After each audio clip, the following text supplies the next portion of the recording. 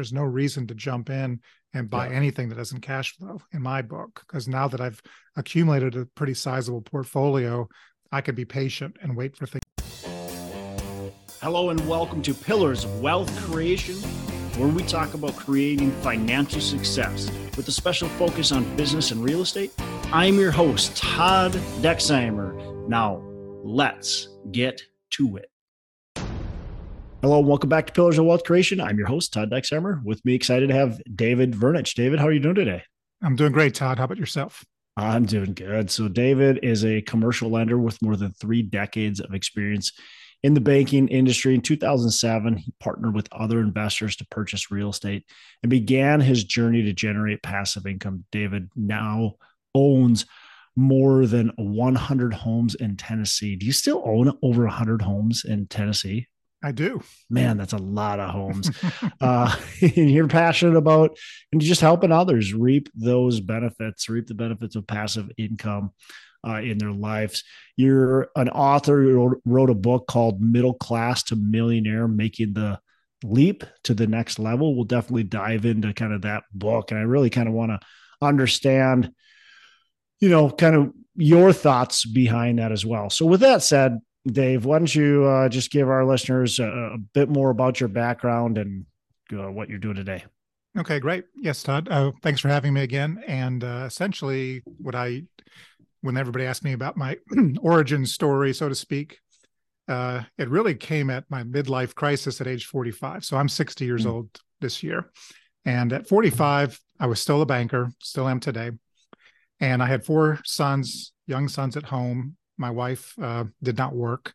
I was making about $80,000 a year. And I thought I was doing okay, not great, but I didn't think I was doing poorly. We never worried about where our next meal was coming from. But using the metaphor of we were talked earlier about football, using the metaphor of football, essentially from age 25 to 65 is 40 years. So your career. And so you got 40 years. Each quarter would be made up of 10 years each. So at 45, you're at their halftime. So it's time to go in the locker room, make your halftime adjustments, look at your stats and see how you did. And when I got to the locker room and looked at my stats, I wanted to vomit because at the end of the day, I was not going to be able to sustain the standard of living that I had. It was an okay standard of living, but I was hoping it'd be better than that. But just looking at the numbers did not pencil out. I was not going to be able to sustain my standard of living in retirement. And you're just looking at kind of your 401k at the time. What did you have at the time? That's one thing I need to go back and check, but I probably had. Well, maybe not financially how much, but Yeah. What type of investments did you? Yeah, it was strictly doing what the financial planners tell you to do, which is, cut expenses to the bone as much as you can stand and sock everything into a 401k. So that's what I was doing. So the 401k. So you looked at that 401k, looked at your savings and went, wow, I got to work until I'm 90 to live till I'm 95. Yeah. If I wanted to live the lifestyle I wanted, that's what I have to do. Yeah. And so I thought I was doing everything like I was told to do, and the numbers didn't work. And really what it came down to applying a withdrawal rate of about 4%, which is what most financial planners say. If you want your money to last all the way through 30 years of retirement, you can only draw about 4% a year at. So $1 million in retirement, you can only pull $40,000 at that calculation. And I was making 80. So basically it's like, that gets me halfway there. Wow.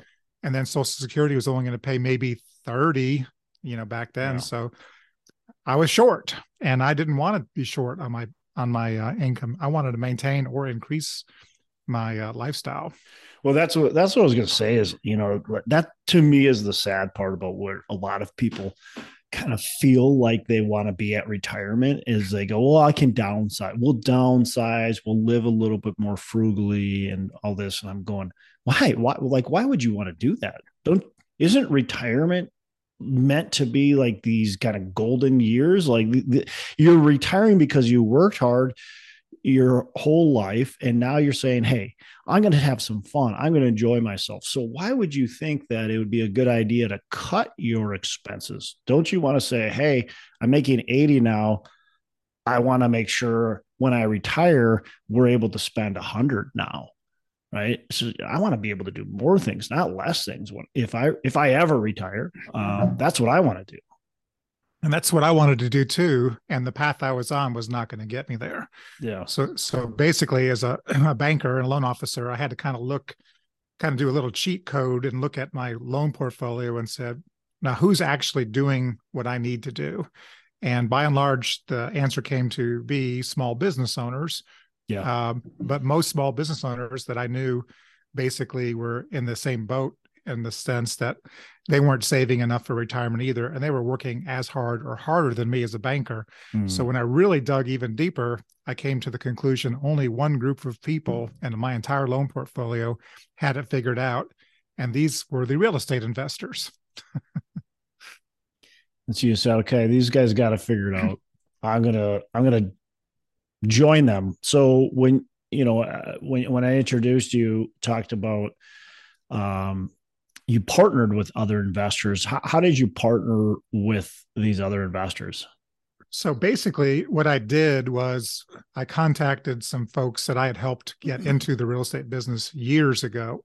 I had been at this point in my career through probably 5 bank mergers from different banks in my entire career in banking. So I would I would move to another bank when a bigger bank bought us, because working for a big bank is like working for the federal government, very bureaucratic, not very fun. Yeah. Yeah. You probably can't use much of your, personality or personal skills to build those relationships. I know as somebody who lends from banks, definitely don't love the big banks. So no, small banks are so much more fun to actually do business with. Exactly.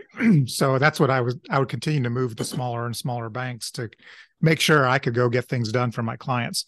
And in instances, I would also have old clients that were still at the old banks that I had banked with.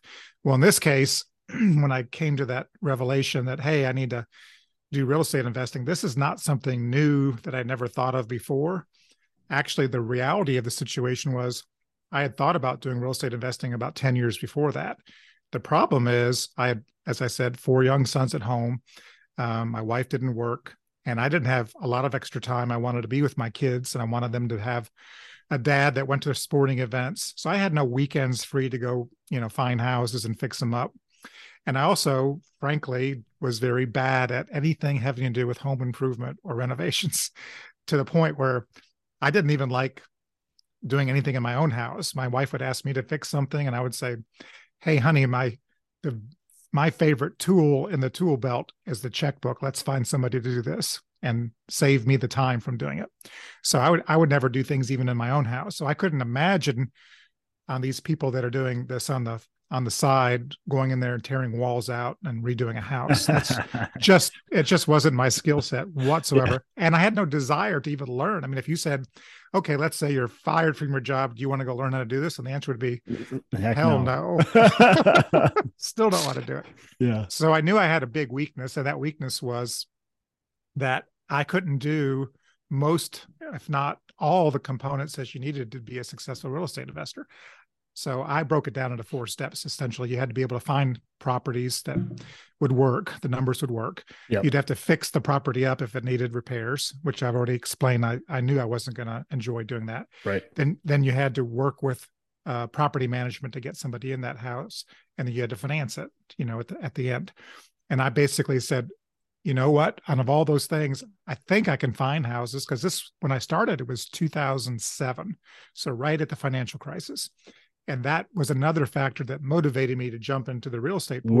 We're at 2007, and you're in the market you were in, where the prices already had they already declined quite a bit, or were they still pretty peaked? No, they were tanking. They were dropping quickly. Yes. Yeah. Okay. So basically, I said, this is a once in a lifetime fire sale in real estate. It's now or never. So I had all these forces coming together at the same time that basically said, this is the time to do it. You're 45, you're not getting any younger. The real estate market's crashing.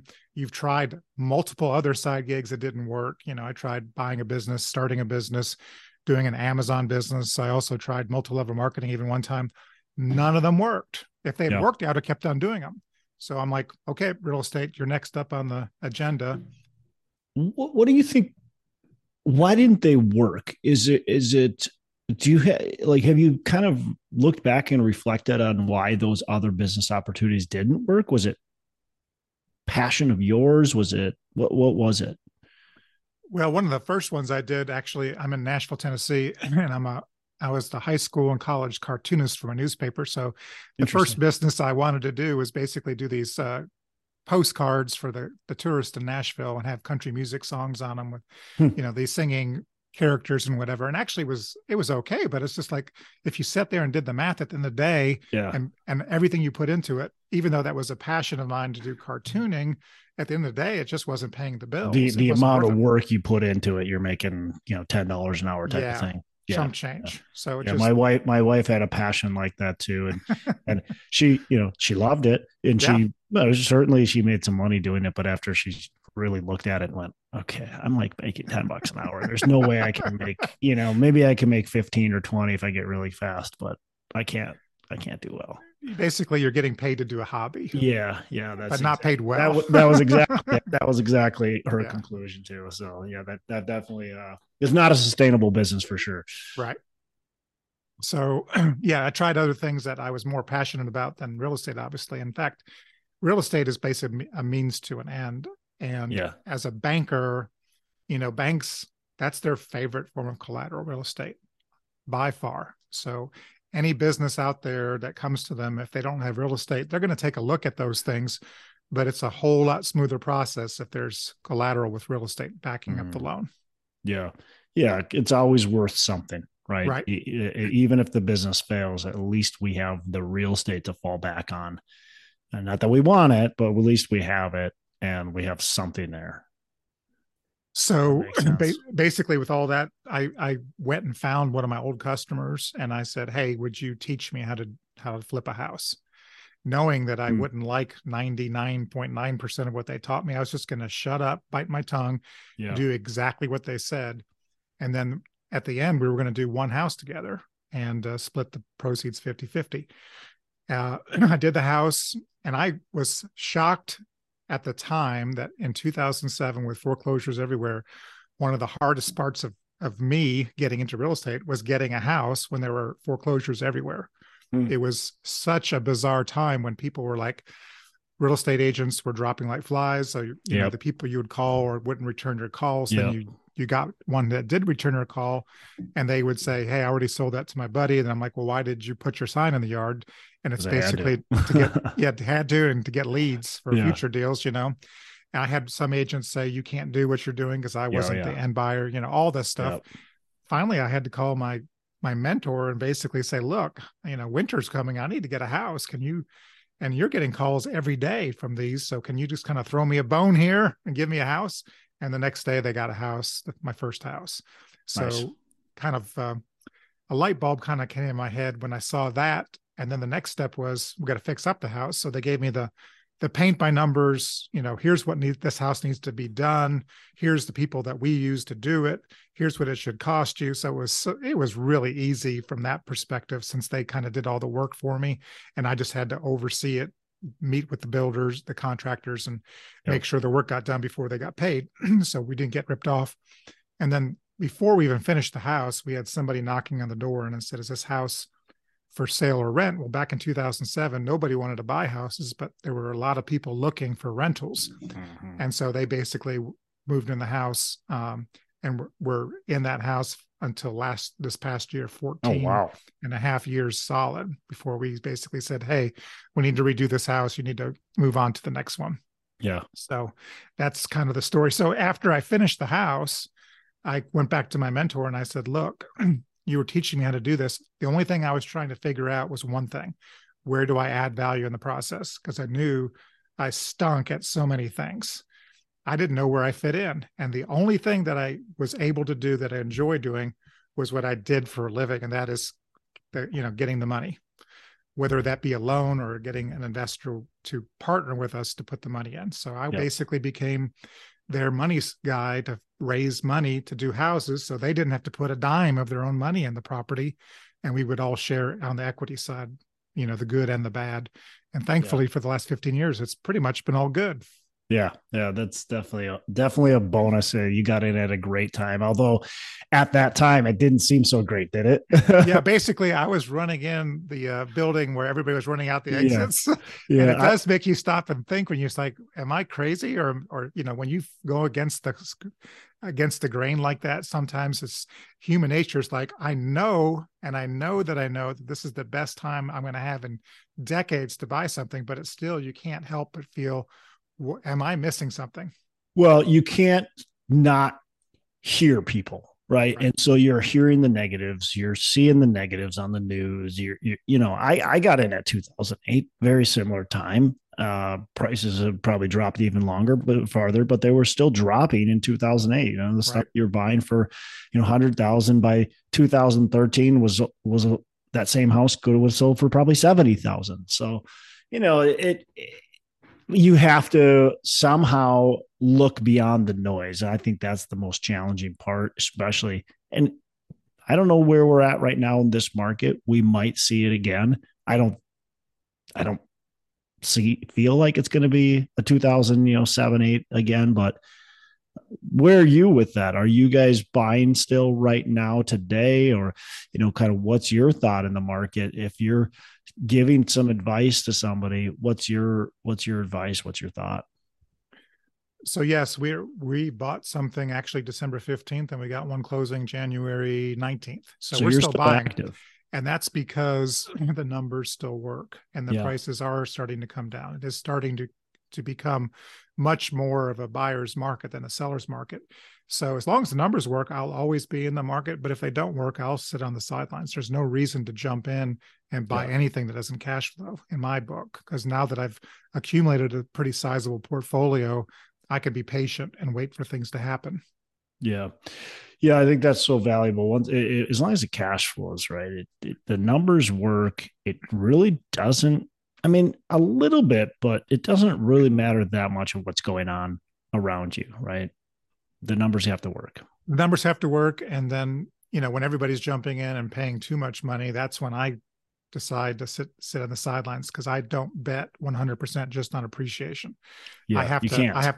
I have to be able to sit there and say if this doesn't work out, it cash flows and whether it appreciates or not. Appreciation to me is really the icing on the cake Yeah. because what I'm trying to do is, my original goal when I did this before I went through my first mentorship was to buy one house a year for 10 years at age 45, Yeah. put a 20-year amortizing loan on the first house at 45 that would be paid off when I was 65. And Mm. then every year after that, a house would be paid off. And Mm. then I would be generating about $1,000 a month in cash flow per house when they're paid off. That was my rough calculations, which was $120,000 plus Social Mm. Security plus my 401k. So based on that, I thought, okay, now that's a plan that will actually pencil out. And it would. Obviously, you've accelerated that plan. You haven't followed that. You've done. I think that happens. Most people do that. They say, "Hey, well, I'm going to buy a house a year," and so then all of a sudden they're buying 10 a year. But, but that's a smart plan. And anybody who heard that, I mean, that's a very sound plan that anybody could implement. Is buying a house a year, putting a 20-year on it, and then when you're 65, boom, you've got one house that's paid off every single year for, I mean, that's an awesome plan, right? And you can sell those houses if you need the big cash injection, or you can just keep on cash flow, which is the best way, right? Just keep on cash flowing them. Well, that was my original plan until I did the first one. And then I realized real quick, well, this is hard. I mean, it is Yeah. really hard to find them and fix them up and all that. And I had limited capacity, financial capacity back then. So Mm. I actually did my first house with a $100,000 unsecured line of credit from another banker friend who had lending authority of $100,000. So it didn't have to go to loan committee. Wow. Now, I was fine as far as on paper. I had a W-2 job. I had clean credit. I didn't have excessive personal debt, Yeah. but I probably shouldn't have been able to get over my annual salary at unsecured debt. Especially in 2007 as the market's Exactly. imploding, right? Exactly. But I knew where to go, to get it. And so that was the easiest part. Then I thought to myself, that's not going to be sustainable to Yeah. scale this thing. So what I thought was, I'm going to talk to my mentors and say, look, you do all the work, you find the houses. I will come with a short-term equity partner who will be able to have the cash or the credit or a combination of the two to buy the house and to fix up the house. And the first person that I pitched this idea to was my next door neighbor, who was a doctor. And I told him, I'm like, look, I'm going to go learn how to flip a house. And he basically fell on the ground and was laughing at me. And the reason he was is because he knew how bad I was. He said, Dave, you send your kids over to me to fix the bikes when their bikes are broken, and you're going to flip a house. And I'm like, no. It's not me flipping it. It's my 14 years experience partners that do this full time for a living. Yeah. He said, okay, well, let me know how that works out for you. And said, okay. And I came back and said, hey, it worked perfectly. Here's the numbers. So we bought that house for $70,000. We put 15 into it for 85. Yeah. It appraised for 115. I got a loan for 80% of that, paid off the credit line, and it cash flowed. Yeah. And I said, you can do the same thing. Now you go to your bank and get $100,000. You're a doctor. They'll throw the money at you. And that's what he did. He borrowed $100,000, put it in. We paid the interest on it. So he literally never had to put a dime of his own money in there. And now he's got about 18 to 20 houses with us. So that's awesome. To me, it's just like, okay, this thing works. So I just got to find more guys like that. And I've got the people to do all the work, because I think there's a whole lot more people in the world like me that don't want to do the work, that don't want to go out there and get their hands dirty, that don't want to have to figure this out from A to Z. They just want to plug into a system and say, I don't have to have 100% of a house with 100% of the headaches, because I can't do 100% of the work, but I'd be happy to take a percentage of it to be able to get in and get out. So that's how I've scaled it.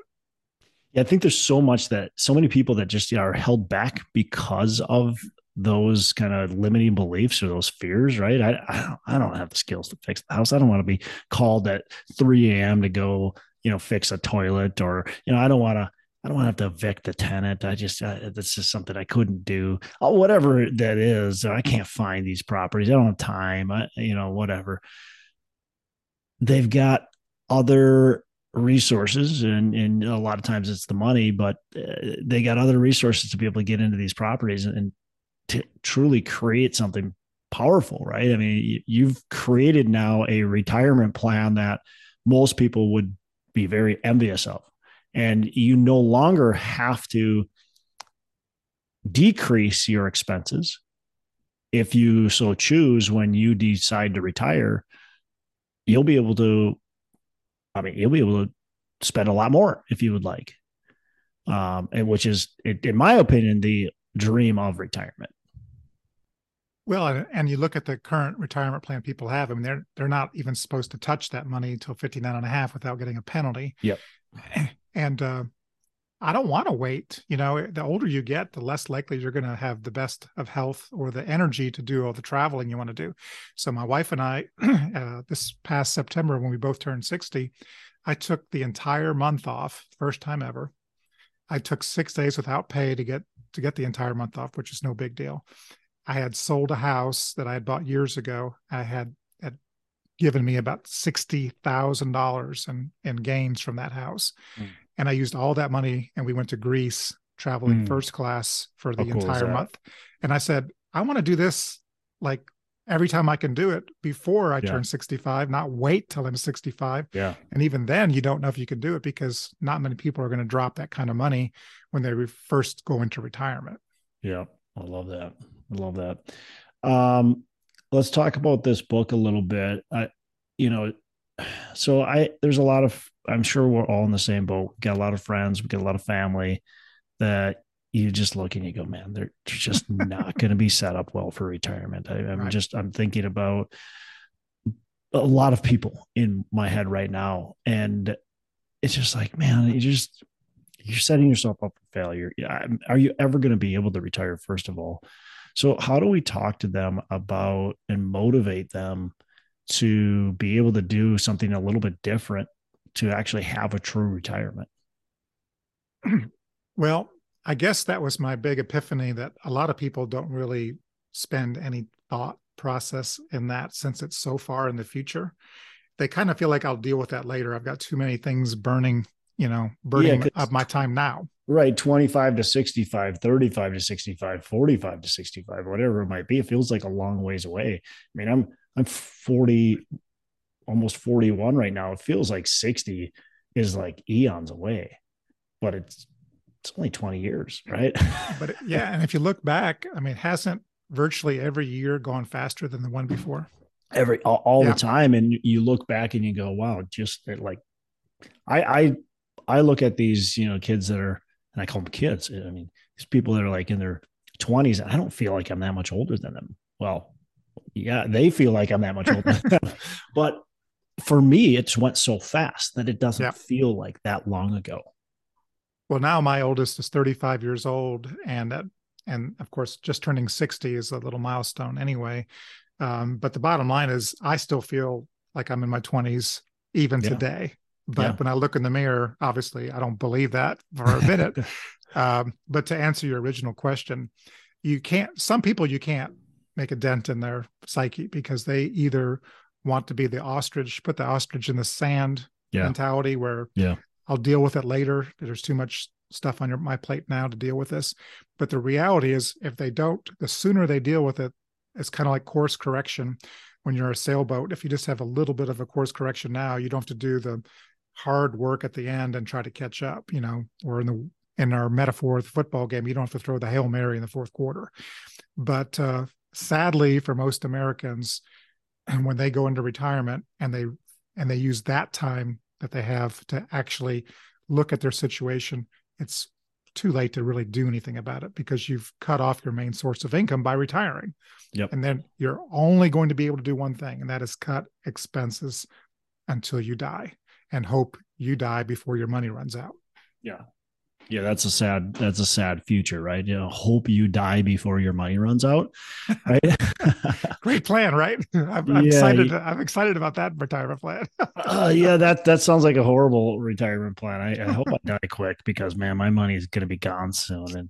And by the way, I don't have enough money to do anything. That's like the only thing I can do is sit at home and watch TV, and that's it. Like that doesn't sound fun at all.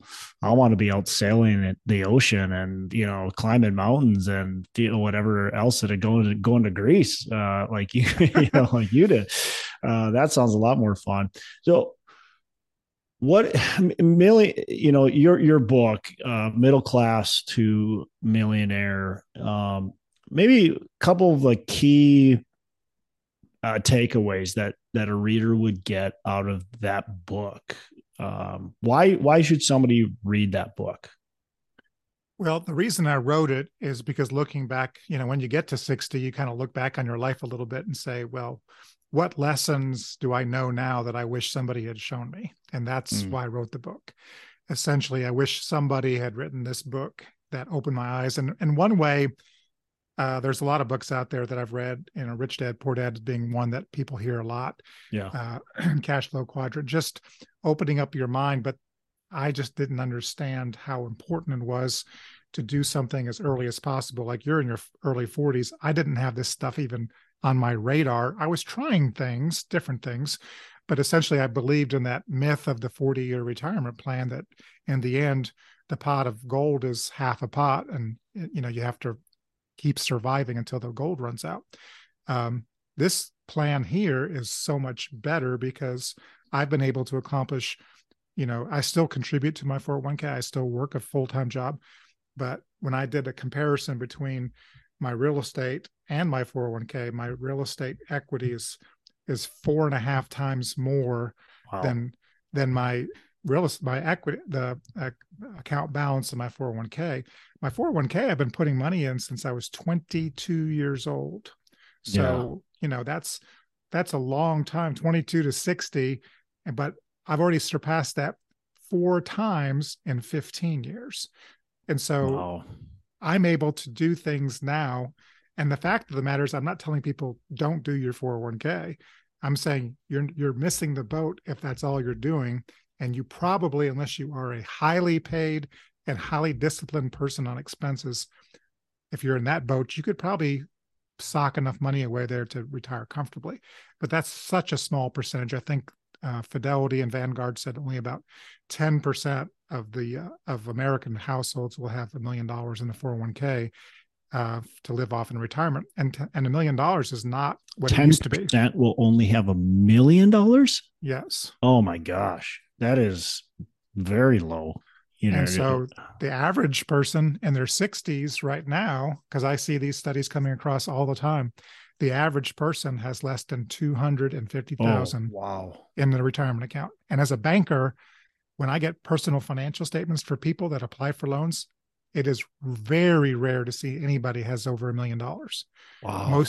There's a lot of people that have zero, absolutely nothing. And I'm talking about people in their 50s. They haven't even started yet. Wow. Yeah, it's I mean, it just shows you the power of taking action, right? You're putting stuff in your 401k and that's fine, but in 15 years you 4x'd what you did in 38 years. I mean, that's just the power of taking action, the power of real estate, the power of, just really non-traditional forms of investing. If you're just going to go the 401k route, that you're going to get what you're going to get. You're going to get what everybody else is, which is, like you said, less than 10% have $1 million to retire on. And that's just such a small number. Are you still putting in your 401k, or did you stop doing that in order to focus on real estate? No, I'm still doing it. In fact, I got a match to do it. So there's free money on the table. Yeah. And, essentially one of the big secrets to me that people don't understand is their capacity to borrow money. So many people think debt is evil. And that's one of the big lessons I learned when I read Rich Dad, Poor Dad. Being a banker, I mean, that was my job, is to get people to borrow money for assets. Yeah. But essentially it's like there's good debt and bad debt. Consumer debt for cars and your own property that you live in is bad debt. But good debt is what we do as real estate investors. We're buying a house that we don't live in. Somebody else lives in it, pays you a rent that pays that mortgage for you. So that's how you really accumulate wealth, is by providing something of value for somebody to live in, enough for them to go to work and pay you rent and build your equity that way. David, as a banker and a real estate investor, what's your opinion on what's the right amount of debt to have? Some people want to max leverage at 80-85%. Other people are like, hey, no, you got to be at 50 or 60%. Some people say no debt whatsoever. You already obviously said no, debt is fine, but is there a certain kind of metric that you stick to? What's it based on?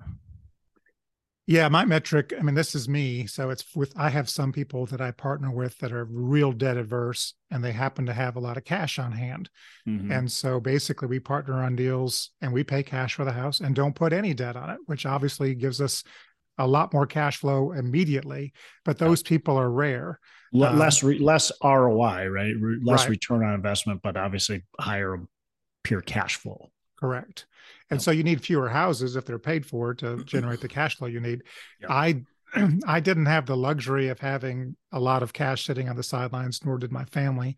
So I had to start with I started with 100% leverage, which I don't recommend. But at the time, looking back, I was buying my first house for $70,000 and we fixed it up for 15. That's 85. Today, that's a laughable number 15 years later. But at the time it was like, man, I'm going to borrow 100%. And if this doesn't work, man, I'm going to have to pay this off myself. But the reality is if you don't pay too much for the real estate, you should be able to get out and pay the loan off. You might not make any money, but you shouldn't lose any unless you overpaid or you really messed up the renovation somehow. Yeah. So you've mitigated your downside if you just do one thing correctly. Do not overpay for the real estate. Yeah, that's so true. Well, one of my rules when I was buying a lot of single family houses and duplexes was Each property can't be leveraged over. It has to be debt service coverage ratio is what I focused on. I didn't focus Right. necessarily on LTV because Yeah. values, like you said, you're buying it for 70 grand or you're all in at 70 grand. Well, that number is laughable. What I was more concerned about was the debt service coverage, and I was at 175. It had to be 175 or greater debt service coverage ratio. Now, buying multifamily, we definitely get a little bit more aggressive. We're into the 140, 150 debt service coverage ratio. But I think as long as you're keeping good, strong, solid cash flow and you're just being prudent about what those numbers really are and look like and have some good reserves, you'll probably do just fine. And you don't need to worry. I shouldn't say worry, but you don't, if you're following the right metrics, your leverage isn't going to be out of whack. Yeah, and leverage is always a very subjective thing because you're basically getting an appraisal from a third party. Right. And you and I both know some of these appraisals come back and you're like shaking your head. Yeah. Either this is not even close to the ballpark of being accurate, and it could be both on the low or the high Yeah. side. Yeah. Yeah. And it really doesn't matter, especially when you're looking at a single family home. It really doesn't matter what the thing is worth. It matters how much cash flow, right? It matters that you're making money. That's all that matters. And that's why I focused on debt service coverage ratio and still do so much, is it really matters how I can pay my debt and how much margin I have there. Yeah, and banks love it when you get more conservative, and the more conservative you are, the more they love you. So if you're Yeah, not, that's for if you're not, sure. yeah, like I said, I don't think I going looking back and borrowing 100,000 unsecured, making $80,000 a year was probably the smartest thing to do at the time from a conservative financial position, but it was the smartest thing I could have done by jumping in and getting things done. And really looking back at the risk I had taken, it was virtually zero. Yeah, and that's another thing that listeners you got to think about too is what's your risk? What's your risk tolerance? Where are you in life? And obviously, as long as you're doing things morally, ethically, legally, be taking a little bit more risk at times is definitely worth it if it's going to allow you to get the ball moving. And getting the ball moving is the most important thing. Like you didn't know, you said earlier, you didn't know what you would be good at and bad at. You knew obviously some things, but you didn't know what you would like and dislike. And you figured it out by actually taking action, getting a deal done. And that's how you figure it out. And you over leveraged it, or put a lot of leverage on, I should say. But again, the most important factor right there was that you got started and that the numbers still worked, even though you put 100% leverage on it. The numbers still worked, and still the deal made sense. So, Dave, what's a mistake that you've made, and how can you pass down what you learned to our listeners? So oddly enough, one of the bigger mistakes people make is they don't pay enough attention to the insurance component of the contract of the obviously if a banker's always, hey, get your insurance in place, make sure the coverage is there, and list us as the mortgagee clause. But from the standpoint of when you got a partnership and you got multiple partnerships, sometimes you can kind of toss things to your agent that you've trusted to do things correctly. Yep. And then you find out on the back end when you have a claim that, oh, this wasn't set up properly. And in one instance, we had closed at a house and we bought it, fixed it up. It was a fourplex. Everything was rented. We put the permanent loan on it. 30 days later, I'm watching the television and I see one of those news stories about a fire engine putting out a fire. And I'm like, that looks familiar. So it caught fire. So I'm like, well, no big deal. We got coverage. Well, my partner and I called each other and essentially found out that the insurance agent titled on the policy a name of another partnership that we were involved in, but it wasn't that partnership. So there were two common partners in there, but there was a third that had nothing to do with it. So the insurance company was basically going to try to deny the claim. Wow. And so we had to go back and go through all these hoops. And, these are little things, but they become bigger things. And at the end of the story is not only this is what I tell people in the book, this is like one of those worst case scenarios, or like, well, this keeps people from doing real estate. But at the end of the day, we were able to sell that building, get the insurance proceeds that we got from the company finally, and we also made a profit even Yeah. after all that. Yeah. So to me, it's like as ugly as things could possibly get. If you do things correctly, your loss should be zero or minimal. In Yep. most cases, you probably will make some money if you held on to it for very long. I mean, we've had a lot of, I shouldn't say a lot, we've had our handful of insurance incidences. And we make sure we get good insurance coverage from the beginning. We don't skimp on our insurance, or we try not to. We try to save money. Certainly, we don't try to pay the most amount, but we want to make sure that we're covered for the potential hazards that are around. And every single time, it's worked out into our favor. So yeah, having insurance, man, I actually helped manage a gal's property. She was based in California. She bought this house cash, and we had a tornado that ripped through the area. And luckily, it didn't do an amazing amount of damage to her property, but it certainly did some damage. Her roof and some other minor things needed to be done. And she, lo and behold, she had no insurance. She probably had about $30,000 worth of damage, and it didn't put insurance on the house because she bought it for cash. And she's like, well, I didn't think in Minnesota there would be anything that I would need insurance for. And there's snow in Minnesota too, I hear. yeah, it was snow and cold Ice, and yeah. ice and tornadoes, hail, fires. Yeah. So there's just a lot of things that can happen. I mean, I had a person that fell asleep and drove through one of my buildings. You just don't know what's going to happen. Freak things happen. And so, yeah, having good coverage is so important. All right, Dave, we got to wrap up. This has been fun, and I think people really need to get your book. And look, and maybe you got retirement all figured out, but I guarantee there's somebody in your life that doesn't. So, Middle Class to Millionaire, it's probably a great book to buy, and that we just passed Christmas, but it's never too late to give a belated Christmas or a birthday gift to somebody. So I think it'd be great to either buy it for yourself and read it, or buy it for a gift and give it away. But Dave, what beyond your book, what's a favorite book that's affected your life, and how can you pass it to our listeners? So oddly enough, in my little short stint, and I don't know if this book's even available, I haven't looked, but there was a book that I read.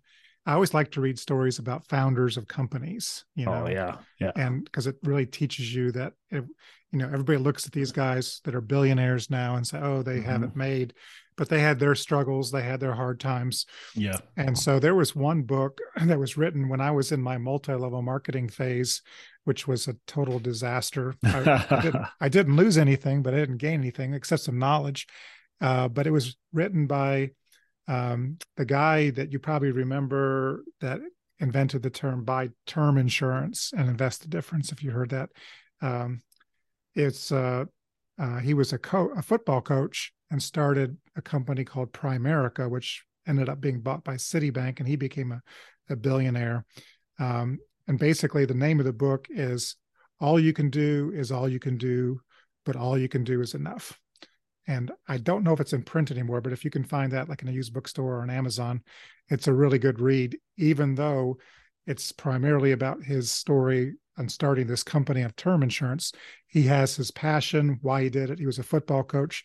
It was a side gig for him. And he basically took this thing and turned it into a huge financial services company just because he had the passion, because his father had died with not enough life insurance. And he used that as a motivating factor to basically change the whole industry, because term insurance was something that was never sold much.